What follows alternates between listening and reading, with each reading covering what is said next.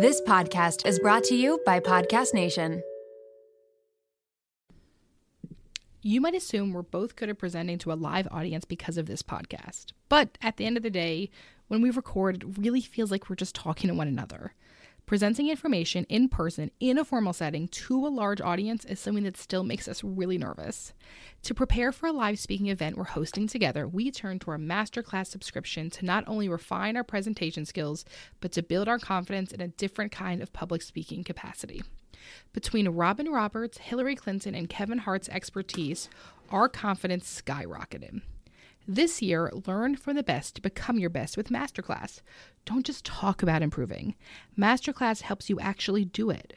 Masterclass offers over 180 world-class instructors, so whether you want to master negotiate with Chris Voss, think like a boss with Martha Stewart, or plan your dream wedding with celebrity event planner Mindy Wise, Masterclass has you covered.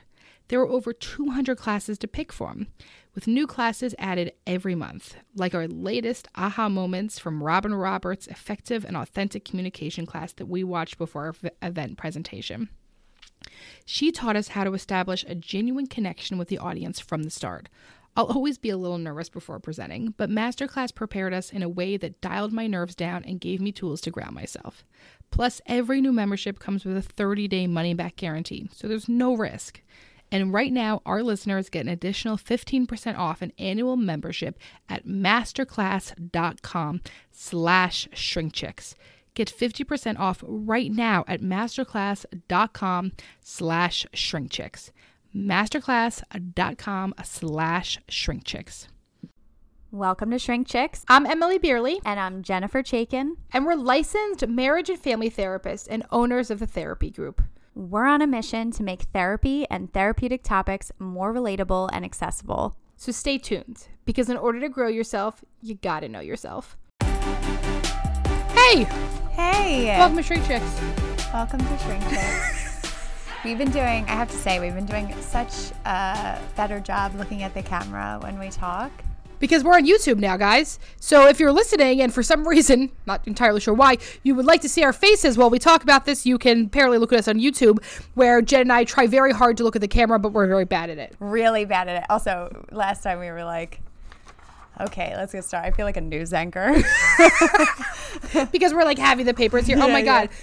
What a cool job that must be. I'll hold my paper like this. Do you think you would be good at that? You know, what's funny is I went to Penn State, right? And you know, Penn State has the largest meteorologist program, and like half of the meteorologists on the Weather Channel are from Penn State. No way. Did you know that? I had no clue. Me either. I have no idea what this has to do with any of this subject, besides that's one random fact that I know. Also, I feel like anyone could be a meteorologist. You know, you could just be like, it might rain, and then it doesn't rain. You're like, just kidding. I would bet that meteorologists would not feel that way. I know. I apologize to any that's meteorologists like when your husband. out there. Wait, that's okay, let's talk about your husband for a second. Wait a second. If you want to talk about somebody who oversimplifies a career, your husband tells us every day how he basically is a therapist. He's always like, I have no formal training and I could be a therapist. I'm like, okay, honey. Sure. Like he said every time we talk to him. And I will say this, Bill always does calm me down. When I got COVID, he was my voice of reason. He's never listened to this, so he'll never hear it. Perfect. He's never listened to an episode, so he'll have no idea if I'm giving him this compliment. Because he's going to be like, I have no formal training. And be like, oh, fuck. So we're back for part 2 of Q&A, because there was just so many that came in last time. We have so many questions. And we know a lot of people have a lot of stuff going on. So we are going to do a part 2 of this, and that's it. Let's start it up. Okay. What do we say? So last time we talked a lot about life transitions. And I think that this time, one of the biggest topics we got was around relationships and boundaries. And, you know, we love talking about boundaries. If you've listened to our episodes in the past, we apologize if we're just reiterating that over and over again. But I think that if we dive into some relationship and boundary stuff, it'll be helpful for people. Okay. I'm just going to throw it out there. Do it. I don't really get along with my brother, but my mom acts like we do and guilt trips us into hanging out. What do you want to say about that one? I guess my first thing that comes to my mind is, how do you communicate about that with your mom? I wonder what's going on with your mom, that she feels this like real pressure or need to keep you guys together in some way. Guilt trips are funny. I don't know if funny is the right word. Yeah. But like for me specifically, guilt trips run in my family. It's like part of the culture. Exactly. I love to call out a guilt trip. I love to say, it sounds like you're trying to guilt trip me. If someone guilt trips me, I go the complete opposite direction. But you can say guilt trips are almost a form of manipulation. Yeah. And, you know, sometimes it's just the way in which we've learned to communicate or say like, hey, listen, it's actually really important to me that you and your brother are close. And so this is what's coming up for me. It sounds like mom has difficulty expressing that. But I do think even the fact that you're saying, hey, I don't get along with my brother, like this isn't a great relationship, the fact that you're acknowledging that for yourself means that you're thinking about putting your own needs before your mom's needs of wanting you guys together. I have something I'm going to say. This leads back to the Kardashians, and I realize that this is a weird tie-in, so stay with me here, okay? Well. Which is, I noticed this really interesting shift of how people relate to their siblings when we look at other siblings we see out in the world. So when we see like, right, so a lot of people, millennials, you know, started experiencing the Kardashians around 2005. And we're talking about people that are like obsessed with their siblings and obsessed with their family, and blood is thicker than water and like all this stuff, right? Which I still don't even fully understand what that saying means. But I think that there's a feeling of like, we are better if we're close. Right. Our family is better and safer if we are close. That's not necessarily true for everyone. Some people have chosen family and they're simply not close with their siblings. I don't know if I told this story. Did I tell the story in the last episode, actually? I'm not sure. Tell me. About someone being like, I hate my siblings. Like, no, I don't think you did. I was, somebody had written in, actually, this is funny, and said, like, can you guys do an episode about having, like, one and done, like, kids? And this is very funny because obviously a lot of people say, like, Emily, you're going to have more kids, and I really don't know the answer to that at this point in my life. But it was funny because one of the things everyone says when they say you're going to have more kids, it's always because, don't you want them to have a sibling? Oh, and we talked about this in private. Like, we talked about this in private. Yeah, okay. Yeah. So I was at a wedding. It's hard to tell because we talk to each other all the time. I was at a wedding this summer. It was a wedding that Millie was a flower girl in. Yeah. So when we had her there, we're like talking to people. She went home to the hotel. I'm like staying out this wedding. The wedding I was fat shamed at.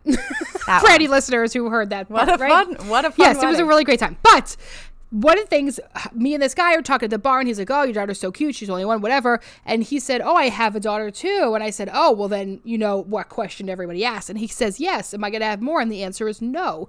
I fucking hate my brother. And I would rather have been an only child. And I'm going to keep my daughter an only child. It works for our family. And so I think when we do this thing about like, don't you want them to have this? Don't you want them to have that? And that's great if it works out.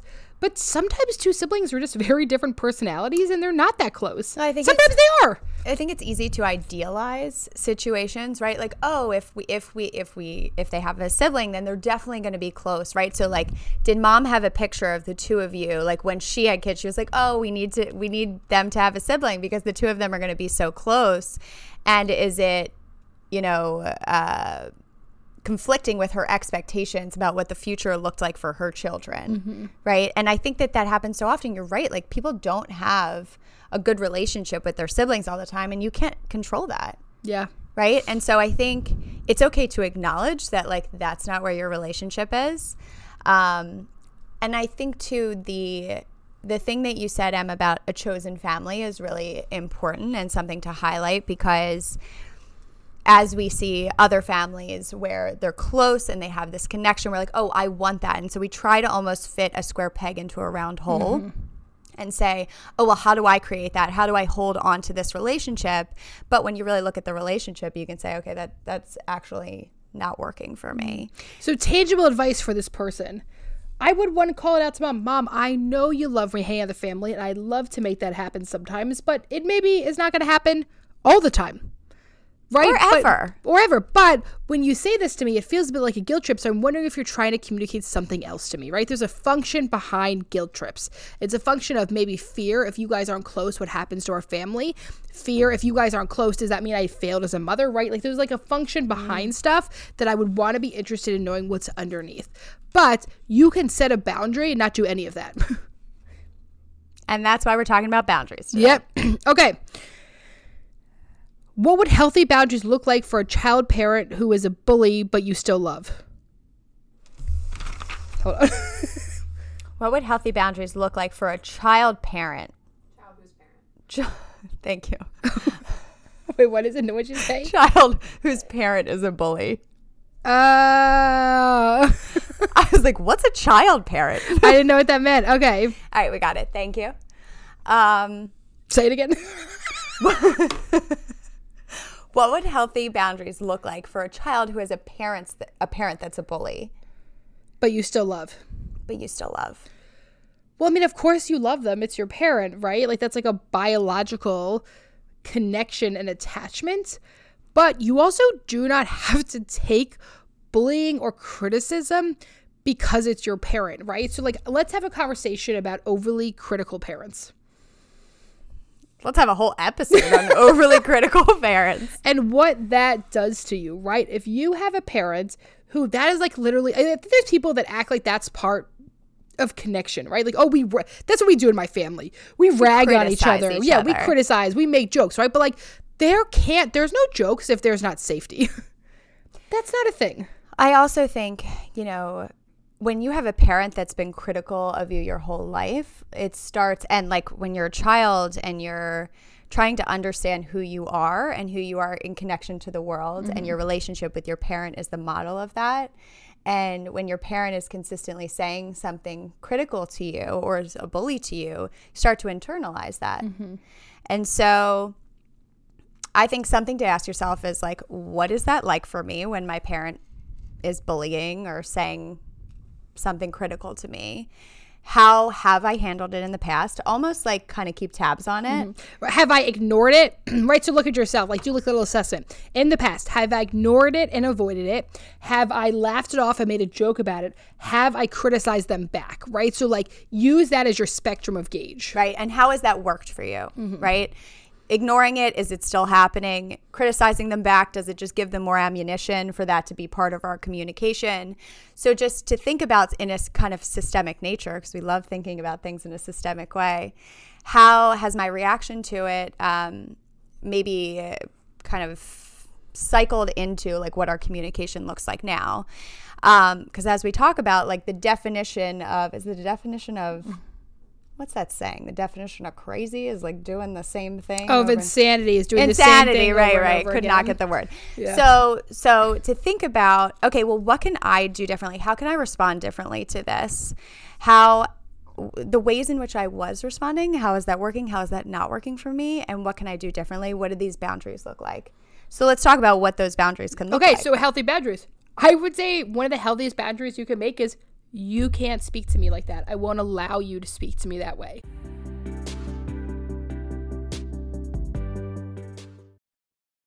A really fun fact about me that you might not know is that if I let my hair dry natural, it is a frizz-ball mess, which is one of the many reasons I absolutely love Prose. I truly never thought that I would be able to embrace my natural hair texture. Ever since I switched to a custom hair routine with Prose, I've noticed so many benefits. Less frizzy hair, yes, but beyond that too. My hair is shinier, healthier, and so much more manageable. Filming the podcast every week makes checking out my hair unavoidable, and I have felt so much more confident on camera thanks to Prose. Prose is made for people, not hair and skin types. Personalization is rooted in everything they do. The custom shampoo and conditioner combo, plus the hydrating leave-in conditioner and hair oil, keeps the frizz at bay. It also makes for the smoothest blowout. People keep asking me if I got my hair cut or went to the salon, which is, of course, the highest compliment. Prose isn't just better for you, it's better for the planet. They're certified B Corp cruelty-free and the first and only carbon-neutral custom beauty brand. They even have a review and refine tool which learns from my feedback and adjusts my formula to keep up with the seasons and changes in my life. I used this feature when I moved to my temporary house in New Jersey back to my house post-construction project in Pennsylvania. Environmental factors like water source is something that Prose takes into consideration with their customization. location. So it was very cool that I had the ability to update my location. Prose is so confident that you'll bring out your best hair and skin, and they're offering an exclusive trial offer of 50% off your first subscription order at prose.com/shrinkchicks. So you get a free consultation, then 50% off at prose.com/shrinkchicks. That's prose.com/shrinkchicks. I am thrilled that the weather is finally warming up here in Philly. I went to switch out my closet the other day from my fall winter wear to my spring summer wear and noticed that I very much needed a refresh. So thank goodness for Quince that allows me to update my wardrobe for the long haul without spending a fortune. Now I have a lineup of timeless pieces that keep me looking effortlessly chic year after year. I refresh my closet with the high-waisted linen shorts that come in multiple colors and patterns, the comfiest cotton tees, and my latest favorite, the smocked mini dress. And don't miss out on their accessories. Quince has the coolest sunglasses and 14-karat gold jewelry to complete any look. The best part, all Quince items are priced 50 to 80% less than similar brands. By partnering directly with top factories, Quince cuts out the cost of the middleman and passes the savings on to us. Plus, Quince only works with factories that use safe, ethical, and responsible manufacturing practices and premium fabrics and finishes, making me feel even better about my purchases. Get warm weather ready with Quince. Go to quince.com/shrinkchicks for free shipping on your order and 365-day returns. That's QUINCE.com/shrinkchicks to get free shipping and 365-day returns. Quince.com/shrinkchicks.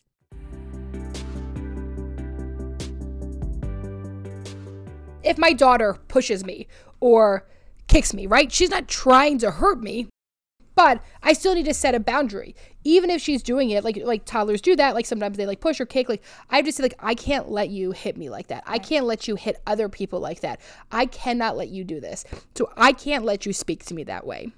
And I'll have to leave if you continue to. Now, typically, if in the past you have laughed it off or ignored it, they're not going to take your boundary seriously. And that's one of the things you have to remember about setting boundaries is we think it's going to work after one try.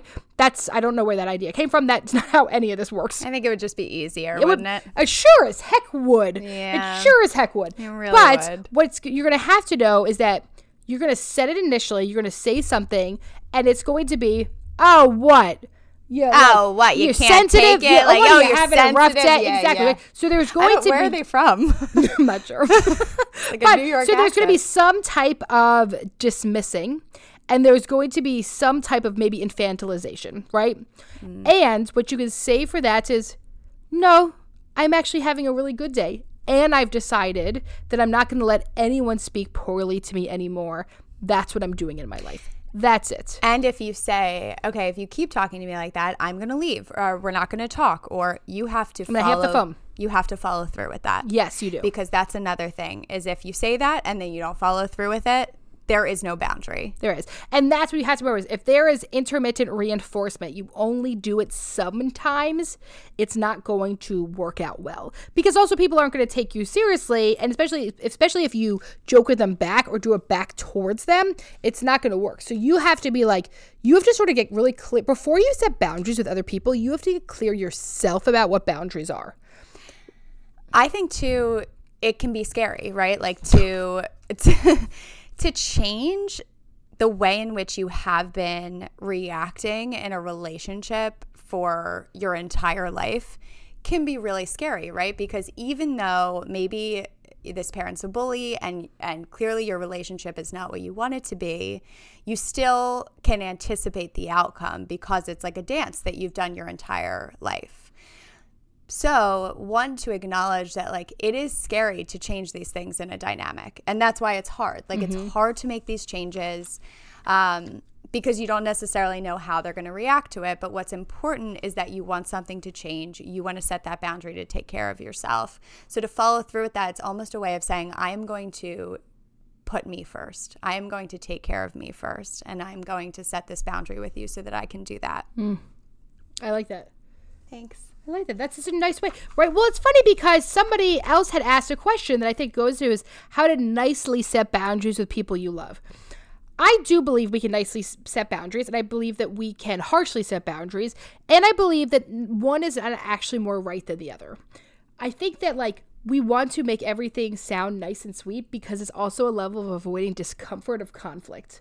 So if we become overly attached to the idea about nice or good, it's usually about avoiding discomfort within ourselves. So I want you to, one, detach from that idea. A boundary is good because a boundary is for you. That's it. But what I'm assuming they're also asking is, how do I not upset other people? You can't do that. But you can't control that. As someone who has tried for most of the past decades to not upset other people. People pleaser their entire life. Yes, it doesn't happen. But what you could say is, it goes again, something we've talked about in the show before, is stroke, kick. I love you. I appreciate you showing up to help me with taking care of the dog today. And it's really hard when you make comments about the type of food I feed him. It's very specific. Does that happen? No. My parents feed my dog. I kid you not. Okay. So I have a huge dog, for those of you who don't know. Huge. Let's post a picture of him. We will. My parents have a very little dog. My dad is obsessed with my dog is so great, right? Like, he was a rescue. He was like the best thing that ever happened. Like you were even saying earlier, like Murphy's the best, right? The best. And can we put that in context? Just that, like, we were saying how, like, okay, it's kind of like with kids. It's like you care so much about your kids and you, like, show them off. But, like, everyone really just cares about, like, their own kid or their own dog. Like, I think my dog's the best, but also Jen thinks her dog is the best. Exactly. Right? Like, I think my kid's the best, but I'm sure another parent thinks their kid's the best. But right? I was saying to Emily, I also think Murphy's the best. You're like, I actually disagree with that because I'm in love with Murphy. I actually love Murphy. Okay, continue. So, and that's because he doesn't give a lot of love back. So he makes you very attached to him because you have to try really hard. He brings up all my attachment Exactly. issues. Where your dog is like, I give you all the love you need in 1 second. Like, a murderer could come up to me and my dog would be like, hey, so good to see you. I know Murphy would not. He'll fucking protect my ass. See, that's nice. Mm-hmm. So, okay, but this goes back to, so, like, my dad is always like, I want joint custody of Murphy. Like, when my parents take Murphy, no, they feed him to the point where he throws up often when he stays there, because they'll give him anything he wants. So if he asks for more food, they'll keep giving him more food. Right. And he runs the house. He's also huge and was a shelter dog. So they have like some weird stuff with food, like dogs that are rescued sometimes. So no, this was in no way an example of me, but I'm assuming it's an example that happens to people, that they're like, parents come in and help and they're critical of things they do with their pets or kids. Yeah. So stroke, kick.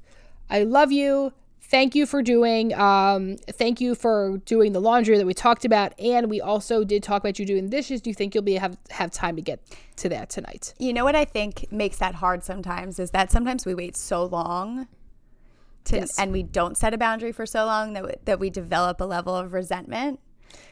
Well, and once we get towards that resentment, a wall starts to build. And as the wall builds, it's hard to come down. And so when we do that, we get to the point where a boundary ends up being like us freaking out, right? Mm-hmm. Right? That's an attack. A boundary is not an attack. Right. When I say to you, are you fucking serious? Mm-hmm. You didn't get to the dishes again? Right. Are you serious? It's the one thing we talked about. That's resentment. That's not a boundary. Right? These are two We need to clarify what a boundary is. Yes. So a boundary is the thing, it's what's talked about is where I can love you and me simultaneously, right? And you're doing it in a healthy way. And I think oftentimes healthy doesn't have to mean super nice. Exactly. And also I think people think about a boundary as like cutting people off. Yeah. Right? Like, it is or hurting them or constricting them. Yeah. Right. But a boundary is actually something that's maintaining a relationship, right? That, like, a healthy relationship isn't about you giving and giving and giving to someone else. It's about a balance between the two of you. Mm-hmm. And the only way to maintain that balance is if you're able to speak up for your own needs as well. Yeah. Absolutely. How to tell if your partner is emotionally unavailable or if you have unrealistic expectations? That's hard. I guess I would say this. When we talk about the idea of emotionally unavailable, I don't entirely know what that means. So I think it also depends on what you feel like you're missing in the relationship, right? Like, a question I would ask this person, that's why Q&As are hard sometimes, because I have so many other questions for the people who are writing in. The question I would ask this person is, what does that mean to you? Right? Like, what are you not getting in your relationship that you're searching for? What does emotionally unavailable mean to you? What's your interpretation of that? Mm-hmm. But what I hear it sounds is that you probably end up feeling very lonely in this relationship. That's what I would know. And I would say being lonely with another person there is the worst type of lonely. Right? That feeling of, am I deserving? That emotional neglect feeling is such like a cold, isolating experience. Yeah. And so, no, I don't think you have unrealistic expectations. But I want to know, one, how you give it to yourself, what is missing from your partner. Yes, if you expect your partner to open the door every single night with like a home cooked meal and a foot rub and ask nothing about, like, has to be reciprocal, right? So I would also say, are you emotionally giving them what they need? Do I also feel like my partner's needs are being met? Are my needs being met? And am I telling them I love them, I appreciate them, hugging them, kissing them? I also think a common misconception is that your partner is going to fulfill your needs at all times, right? Like that idea of like, this person completes me, you know? Not a thing. I just had snot come out of my nose.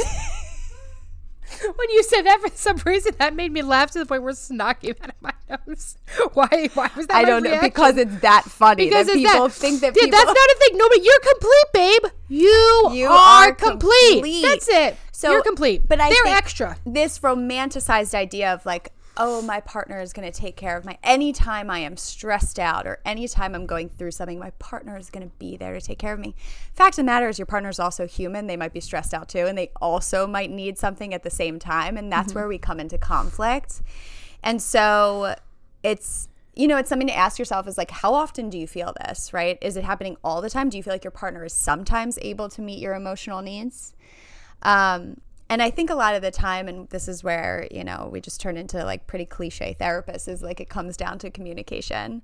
And we always say that having needs does not mean you're needy. Yep. And that being able to communicate those needs are really important, but also being realistic about what that might look like. Understanding that your partner is also human. They are not going to be able to meet your needs at all times. But it's important to communicate them. And the times in which your partner is maybe unable to be there for a certain reason, how do you meet those needs in other ways? Can you lean on friends? Can you lean on yourself? Can you lean on your dog? Can you lean on your cat? Can you lean on your fish? I feel like this is turning into like a rap. Don't physically lean on your fish. You will kill it. And you might drown. How big is... What? Depending on how big. In your koi pond. Okay. How do you deal with a sister who is also a roommate who's in a toxic relationship? Now, we're going to probably have an unpopular opinion about this one. Wait. Where are you? I'm on the number 14. Okay, thank you. It's number 14, guys. Everyone listening and paying attention is number 14.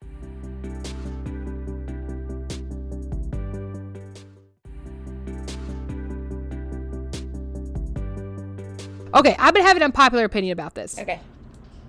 Other people, we can't have people get out of a bad relationship. It doesn't matter how much we love them out of something. Same thing, you can't love someone out of addiction. This is not a thing that you can do, right?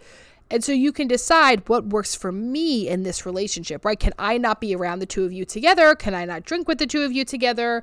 Can I not, like, you know what I mean? Like, what are the boundaries I need to set up? But like, you can't convince anyone to leave a relationship. And that's incredibly difficult when somebody you love is in a bad situation, whether that is in an abusive relationship, whether that's a toxic relationship, whether that is dealing with addiction or like some other type of like unhealthy behavior or dysfunction. It's really hard to see someone we love suffer, and it's very hard to be in that space. What it might mean is that you can't live with them. That sucks. What it might mean is that you can't go out with them on a Saturday night. That sucks. What it might mean is that when they're hanging out in your living room together, you have to go in your bedroom. That sucks. All of this sucks, and you can say to your sister, I love you and I'm worried about you. I love you and I want to make sure. But like, people have to make decisions for themselves for them to stick. I think something that happens too sometimes is that, we try to communicate this to our loved ones, right? Like, I see that you're in a bad relationship, and you recognize they're not taking your advice, or they're not, and so we start to get frustrated. We're like, come on, like why don't you see this? There are so many red flags. And when we start to get frustrated, we start to get angry at this person, right?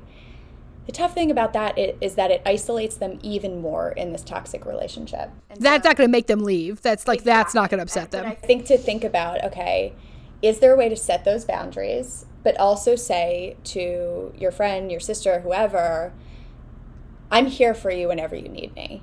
Like, you understand my feelings about this. I care about you very much. These are the boundaries that I'm going to set up. But just so you know, I am always here for you throughout this, because I think sometimes in toxic relationships, they can also isolate the person.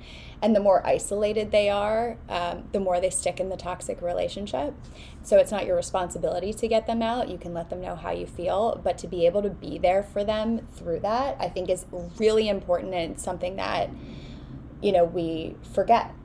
And we just get frustrated, and then they feel even more pulled into the relationship because they're like, this is the only person who cares about me. But do they? I always cry when arguing with my husband, and it's so hard to communicate my needs. Tips: write it out. Also, cry in your free time. Are you crying enough in other places? And this is coming from two people who love to cry. So, as someone who cries often, I'm wondering, are you crying enough? Let yourself, I think having another space, so like all the things, sometimes if you are one who holds things in, if you're not giving yourself the space to say all the things that you're feeling in the relationship, like separately, and that doesn't mean necessarily like going to a friend and talking shit on your partner, but maybe you're going to therapy, maybe you're, you know, just to like talk it out or write it out, to get it out beforehand, to let the emotions come out. Because sometimes when we hold those feelings in for so long and we don't have the space to get them out and we start to talk about them, it just an outpour. But also, like, that's okay that you're crying. Well, that's what I mean, right? I wonder if it's okay, but it's overwhelming for you that you feel like you can't like get the words out you want to say. And that's what I mean, that like, I think that like in the past few years, there's been like this obsession about like talking to people in person, and like sometimes we like can't and don't, right? Like if like the best way you're going to communicate is through writing or through texting, like I actually don't think that's problematic. Same. Right? Sure, maybe it'd be better if it was in person, so there could be like maybe some more repair and like love and like hugging afterwards. But like also sometimes like you're just too activated in your emotions to be able to do that. And I think there's absolutely nothing wrong with writing it out or walking in with like something to that meeting. And also, I want you to think about if it's arguing versus having a discussion. If I'm arguing, what you're telling me is the emotions are already activated, so it's going to be really hard to pull yourself down. If my partner and I have a weekly team huddle where we talk things out, it's not only emotionally reactive. I wonder if you would be able to hold those emotions back in a different way and be able to communicate. Also, if you can communicate about your communication, like to let your partner know, hey, listen, sometimes when I talk about this stuff, I get really emotional. And I just want to let you know it's just a reflection of like release for me, and sometimes it takes me a little bit longer to get my point across. So when we talk, sometimes I'm going to be crying, and it's just because it's a release, and I need to be able to get it out at times. And so I wonder, another question I would have for this person is, how is your partner responding to you crying? Like, does it make them uncomfortable? Does it seem like it's more intense than it actually, you know, like, is there a response to your crying? Because I think sometimes, you know, if people didn't grow up in an environment where crying was okay, where it was a sign of weakness, where it was a sign of something being really terribly wrong, I wonder what it brings up for your partner if there's an intense reaction to it. Is there anxiety that's being brought up for your partner? So almost communicating about the communication and what the tears might mean for you, because they might be different for you than they would be for your partner. Like if your partner was crying during the conversation. We're gonna do a whole scenario now. Perfect. My mom drives me crazy. Okay, we'll say my mom struggles with me. My mom makes my feelings activated, and I feel so guilty. I live at home, obviously growing up and through college. Since I left home after graduation and moved to New York City 10 years ago, our relationship has been on the rocks. We don't relate to the same things anymore, and I feel guilty. Everything she says annoys me, and it makes me not want to open up to her about certain things. Please help. You know what I'm going to say. You got some healing to do, my friend. Healing to do, my friend. We gotta talk about what's happening in your heart. We got some healing to do. Right? So, I'm not saying your mom's not the most difficult person. Can that be the opener? That's so good. No, I don't think that should be anything. We should probably edit that out. We can make like a greatest hits album. Greatest hits. Right? String Tricks greatest hits. They will make your ears bleed. Shrink. Okay. I'm not saying your mom's not the most difficult woman in the world. She might be. Your mom might be so difficult to work with and super triggering and all those things, but I want to know where the disconnect is. There's hurt there. If I have annoyance, I have hurt. So whether that's I've struggled in setting boundaries with her, I struggle in setting boundaries with someone else, there is a hurt, a rupture that happened in this relationship that you have not healed yet. I don't know what that is for you. But I think if you're not in individual therapy, you're going to need to be. What's coming to my mind too, this person lived with their mom growing up and throughout college, and I'm just wondering how dependent mom felt on you for... And if there's anyone else in the house. If there's anyone else in the house, like, is there level of dependence that mom felt for you, and that, like, this is a transition of moving from maybe being in more of a codependent, I'm assuming, because that's the only thing we could do with these questions, is like more of a codependent kind of relationship where mom's depending on you for her emotional well-being, and that you're growing up and you're developing your own sense of self, and that transition might be really challenging for mom. Well, and you had said about that we don't relate to the same things anymore. And I think that's true. You are not the same people as you were. Your own identity. And so if you want to have a new relationship with mom, you have to create a new relationship with mom that's different than the one you had before. And you may need to grieve the one you had before, and so may she. But if you want to have a relationship with her, to say, like, I guess we need to figure out something else to do together. Maybe that means if she comes to visit or you guys go meet in the middle, you do activities and there's less talking, right? Like if it feels like it's always gossipy or always like talking about like emotional stuff, like maybe you want to go do like adventurous things and learn something new together, try something new. Like when we go visit our parents, like we can do something different, not what we've always done. I think it's really easy when we go back into our childhood homes to like completely regress back, that all of a sudden I'm like sitting on the couch and like fighting with my mom. I'm like, whatever, like what's coming up? Happened? I'm a therapist. How did this even Well, I'm like, wow, why do it feel like family dynamics? Why has it been like 20 years later? I'm still doing the same fucking shit, right? It's amazing, like, you know, and I know that you have this experience too, but like you could talk to your mom about something and someone else could say the same exact thing. Your mom says it, you're like, oh. Stop it right now. So because it brings up something for you. There's something unhealed there, right? So I would say, one, you could definitely transition the relationship you have, but two, I want you to like look a little bit deeper about what is it? Where is my anger and frustration at her? And maybe it's not the thing she's saying now. Maybe it's stuff from the past that I haven't allowed myself to feel. And you know what? You're developing, it sounds like you're at a point where you're developing your own identity. And we talked about this earlier, that when you change something in a relationship and you change something in the system, the whole system changes. And so I think it's very natural that because you're moving, it's a change in the dynamic. It's a change in the system. Mom is going to have a reaction to it. You're going to have a reaction to it. And so it's not necessarily a sign of something's wrong. It can be a sign of growth, and growth can be painful. Mm-hmm. I'm a teacher, 3rd year, and I'm miserable in my job. I know deep down I need to quit for my mental health, but I'm really struggling with feelings of guilt over leaving my students mid-year. Any advice? Oh. Nikki, what do you think?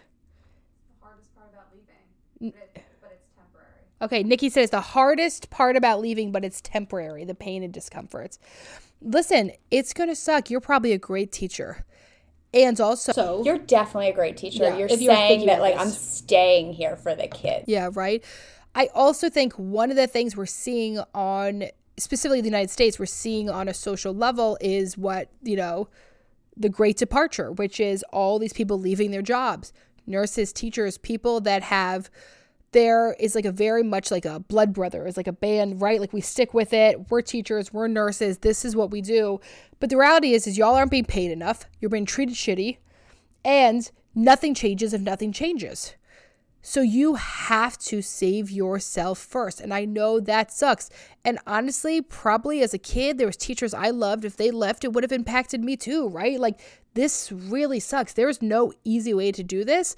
But I want to ask you, what would it be like to leave? If you were to think about 2 weeks after the initial anxiety goes down a little bit, right? What your day would feel like, how you feel connected to your body, how you'd feel connected to the relationships in your life, right? Like, could there be joy that you experience? You know, I also think about too, you know, it sounds like you're a very empathetic teacher. You care so much about your kids. You being burnt out and not being able to take care of yourself is going to take away from how much you can give to the kids anyway. So you have to be able to put yourself first. We always say on this podcast that in order to take care of anyone else, you have to take care of yourself first. And if that doesn't feel like it's possible right now, there are other teachers who maybe feel like they can do the work or feel like they're not as burnt out who maybe can give to those kids. Just to remind yourself, you are not the only one who can help them. It doesn't mean they're going to be left to their own devices. And that it's just so important that you also take care of yourself first, but we understand how hard it is to make that transition, especially when you have spent so much time prepping for this, right? Like you prepare in your head, I'm going to be a teacher and this is what it's going to look like and this is the journey, and you it's almost an identity that you build for yourself. So also to be able to pull yourself out of that identity, there's a lot of grieving that can come with that too. Oh, speaking of identity, I have a good one. I don't think this one has to do with boundaries, but here we are. Now we've sort of moved on to jobs. Somebody wrote in, how to get past feeling of thinking I can't be in a relationship until I figure out what to do career-wise.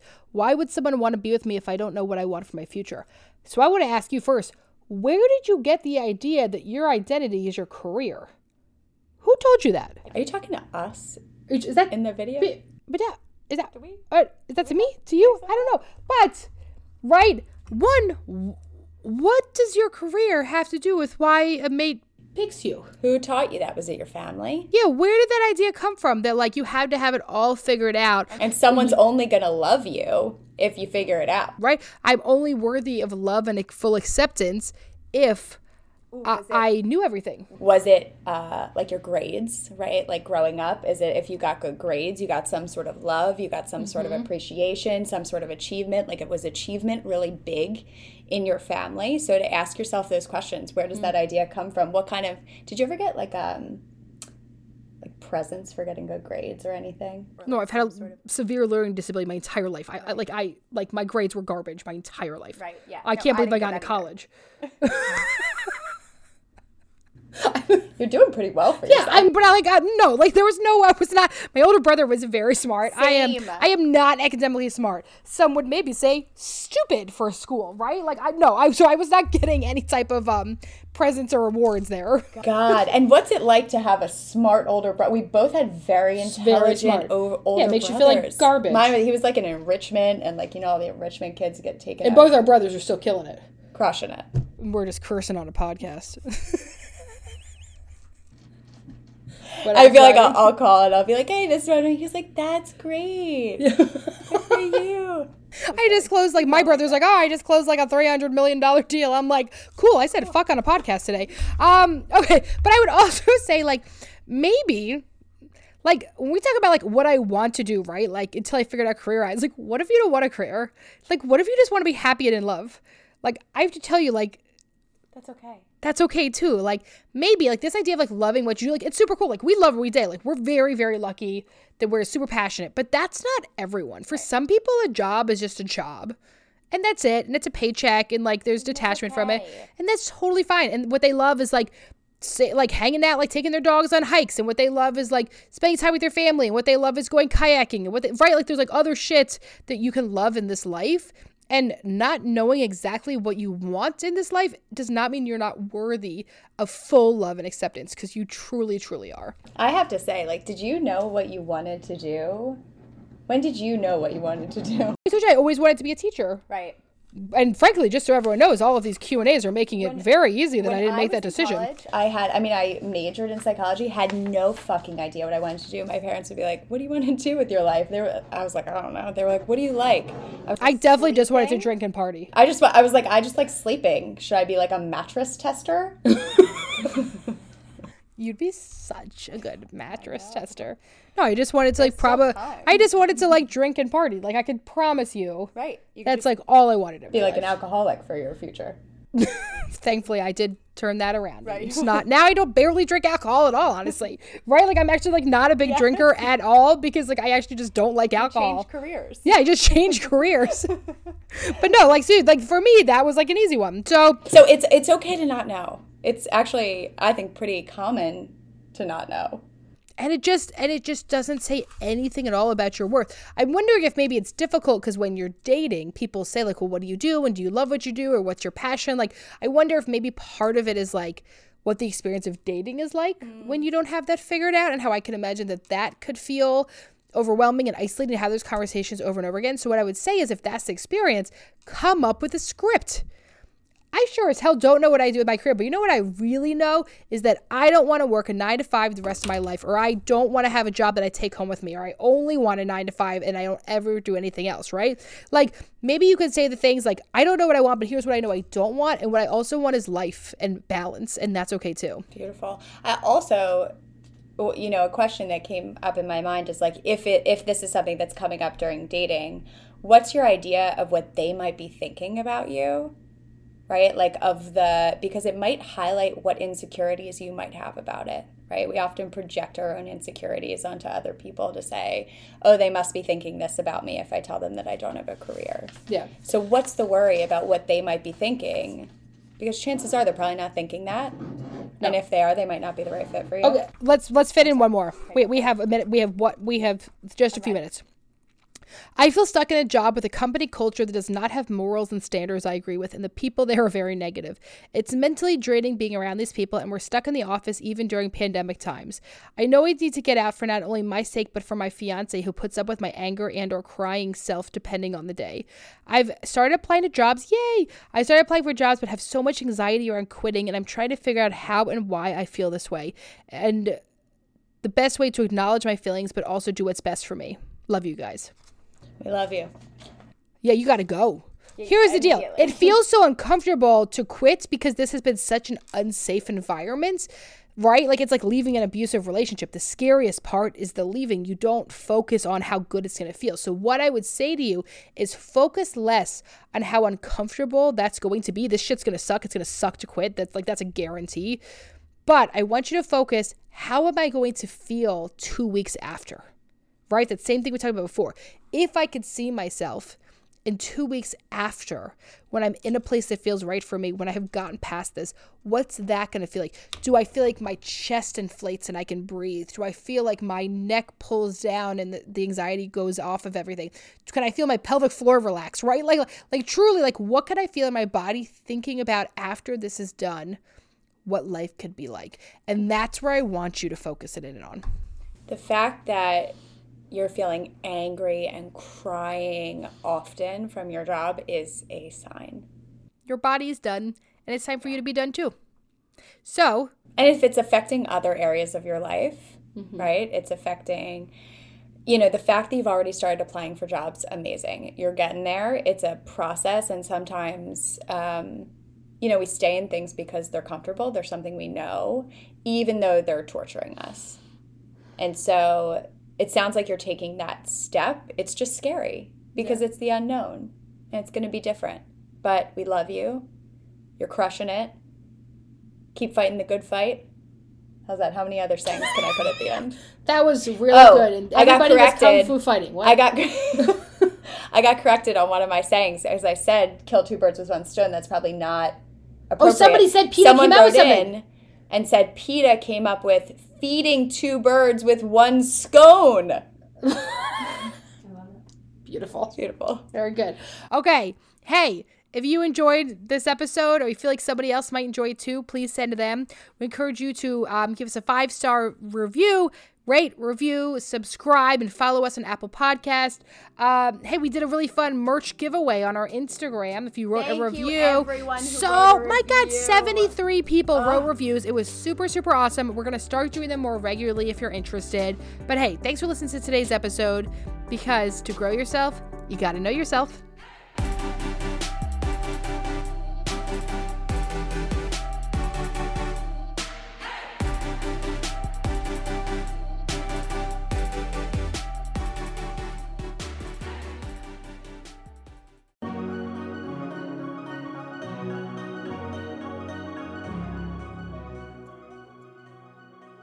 Welcome to Raw Beauty Talks. I'm your host, Erin Treloar.